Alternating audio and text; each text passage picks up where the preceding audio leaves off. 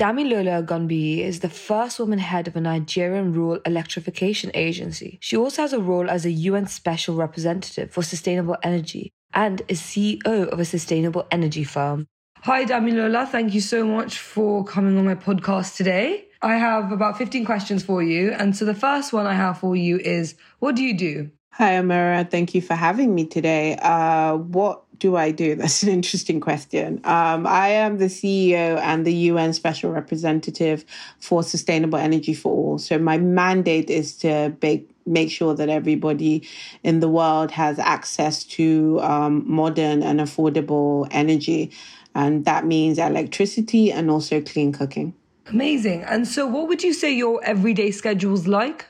Well, now it's totally changed. It's a bunch of Zoom calls to different offices. But no, really, it's to kind of formulate programs that allow high-level or policymakers at the highest level to be able to understand what challenges they have in energy and understand how they can basically green their economy with sustainable energy for all. I also am very big on women and gender. So everything we do has an underlining in terms of gender, and now we're kind of evolving that to also include the youth. What challenges would you say you faced at work, and then what have you learned from those challenges? I mean, I think the key challenge or key challenges I faced is first being a female in a male-dominated environment. It's quite challenging. People normally think of energy or engineers to be men, really. And the other thing is just, diversity. I'm a Black African woman as well. And sometimes you feel that you're not part of some of these clubs.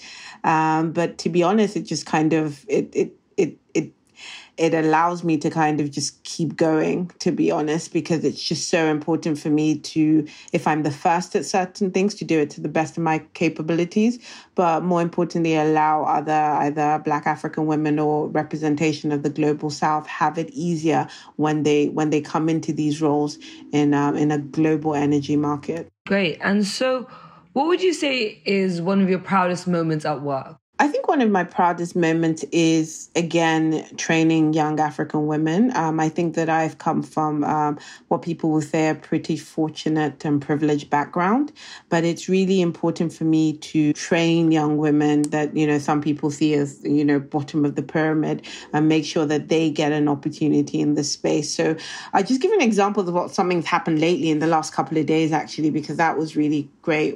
There were a group of 4 students that we had trained in University of Lagos, which is in Nigeria.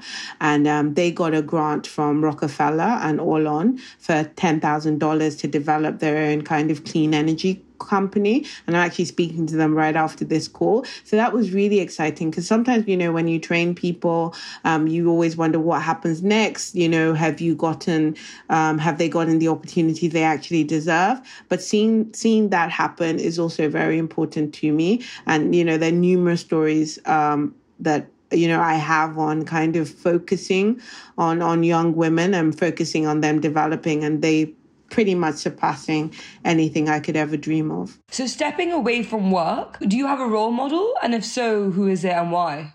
I have numerous role models, male and female. I think the one that comes about is a lady you probably haven't heard of called Mrs. Shola Oworu.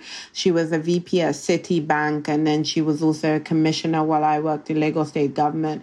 And what I love so much about her, she really took me under her wing. I mean, I was so young when I went into government in government terms, and she just kept on encouraging me that, you can do it. And it's very important when you meet people who care about your professional life, but also care about your personal life, because having young children as well and flying all over the world is just not easy.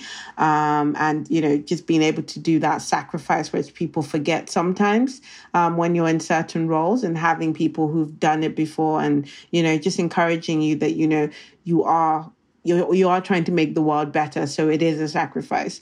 I think that's been quite great. Another role model I have is, Minister Fashola now, but he used to be the governor of Lagos State. Again, he just gave me the opportunity to do things. It was just like failure was not an option. And working with somebody and still being quite close to somebody that you just always want to impress and improve on is important, because we work in environments that are quite difficult. to say the least, but kind of just encouraging you, and it's not about you being arrogant at all, but it's you being just so confident on what you know and how you can develop. And I think if you have those qualities and you put other people first, it really gets you, quite far in the work that you're doing, when it's beyond yourself and it's beyond thinking of how am I going to develop professionally. It's more like, who am I trying to serve and who am I trying to get energy to? Because the truth of the matter is, energy access really does save lives, and we're finding that out in this COVID period, where the whole world is seeing how interconnected we are. So it's just really, really important. Amazing. And so you're obviously very successful, everything you're telling me about right now. And so I was wondering, what motivates you to achieve that success and keep on going? I think it's just the people that we're trying to serve. There's still 789 million people around the world that don't have access to electricity.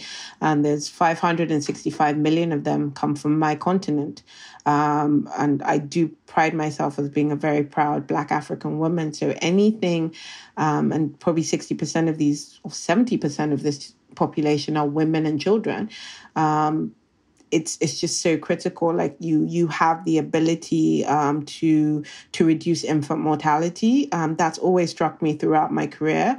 If I have the ability to save a baby's life, I don't really know of a better job than trying to do that, because I had both my kids in London and I didn't think about electricity and all these things. But, it only takes 7 seconds for a baby or mother or both to die from not having electricity during major surgery, during pregnancy. And that stat always stuck to me. And yeah, it's something that's always driven me. It gives me chills sometimes, but it's just like, look, we have to keep going, because if people like myself can't do it, then who will, especially for African women. Oh, that's amazing. And so if you could give your younger self, or even just younger women around the world, some piece of advice, what would it be? I think it would just be less emotional. Like back then, I just used to cry about everything. As soon as someone raised their voice, I would be in tears, because, I did understand, because I just thought I was so perfect. How could anyone have a problem with me?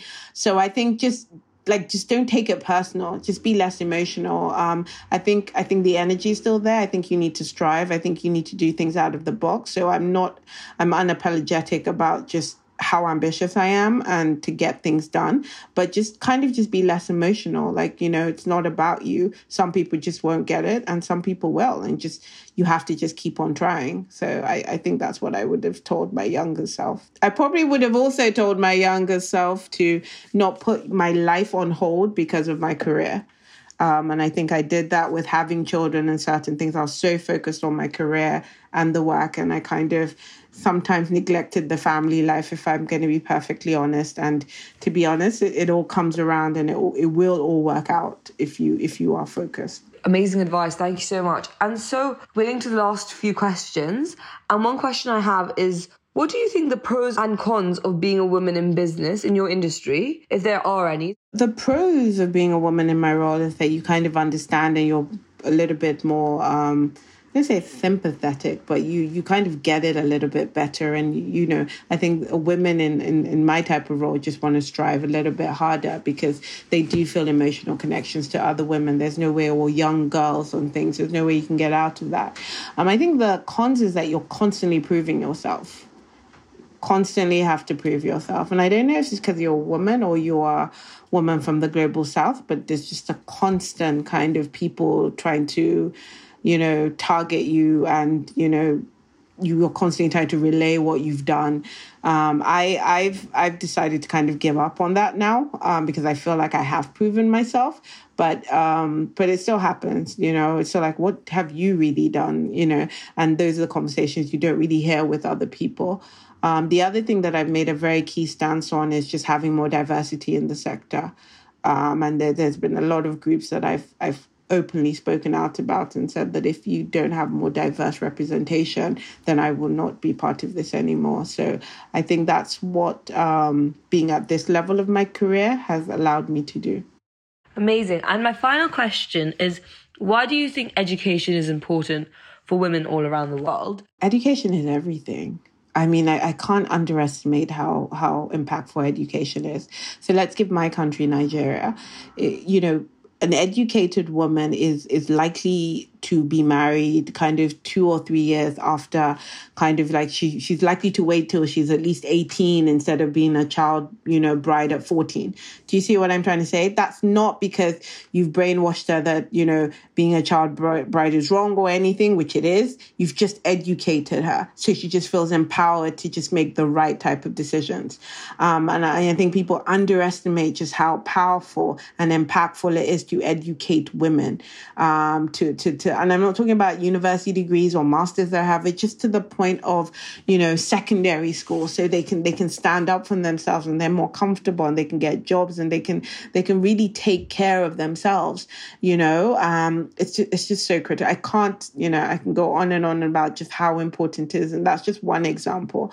In Nigeria, and people who are in my position or even higher, and they're not about empowering and educating and training younger girls, I get very, very worried, because that's just what we need to do to change the narrative. Men are not going to do it for us. Women have to help women. And I'm hoping that, if, you can say all the things I've done, I think I would hope that that's what stands out the most, and definitely what I'm most proud of. Oh, amazing. Thank you so much for doing this. And I hope to speak to you very soon.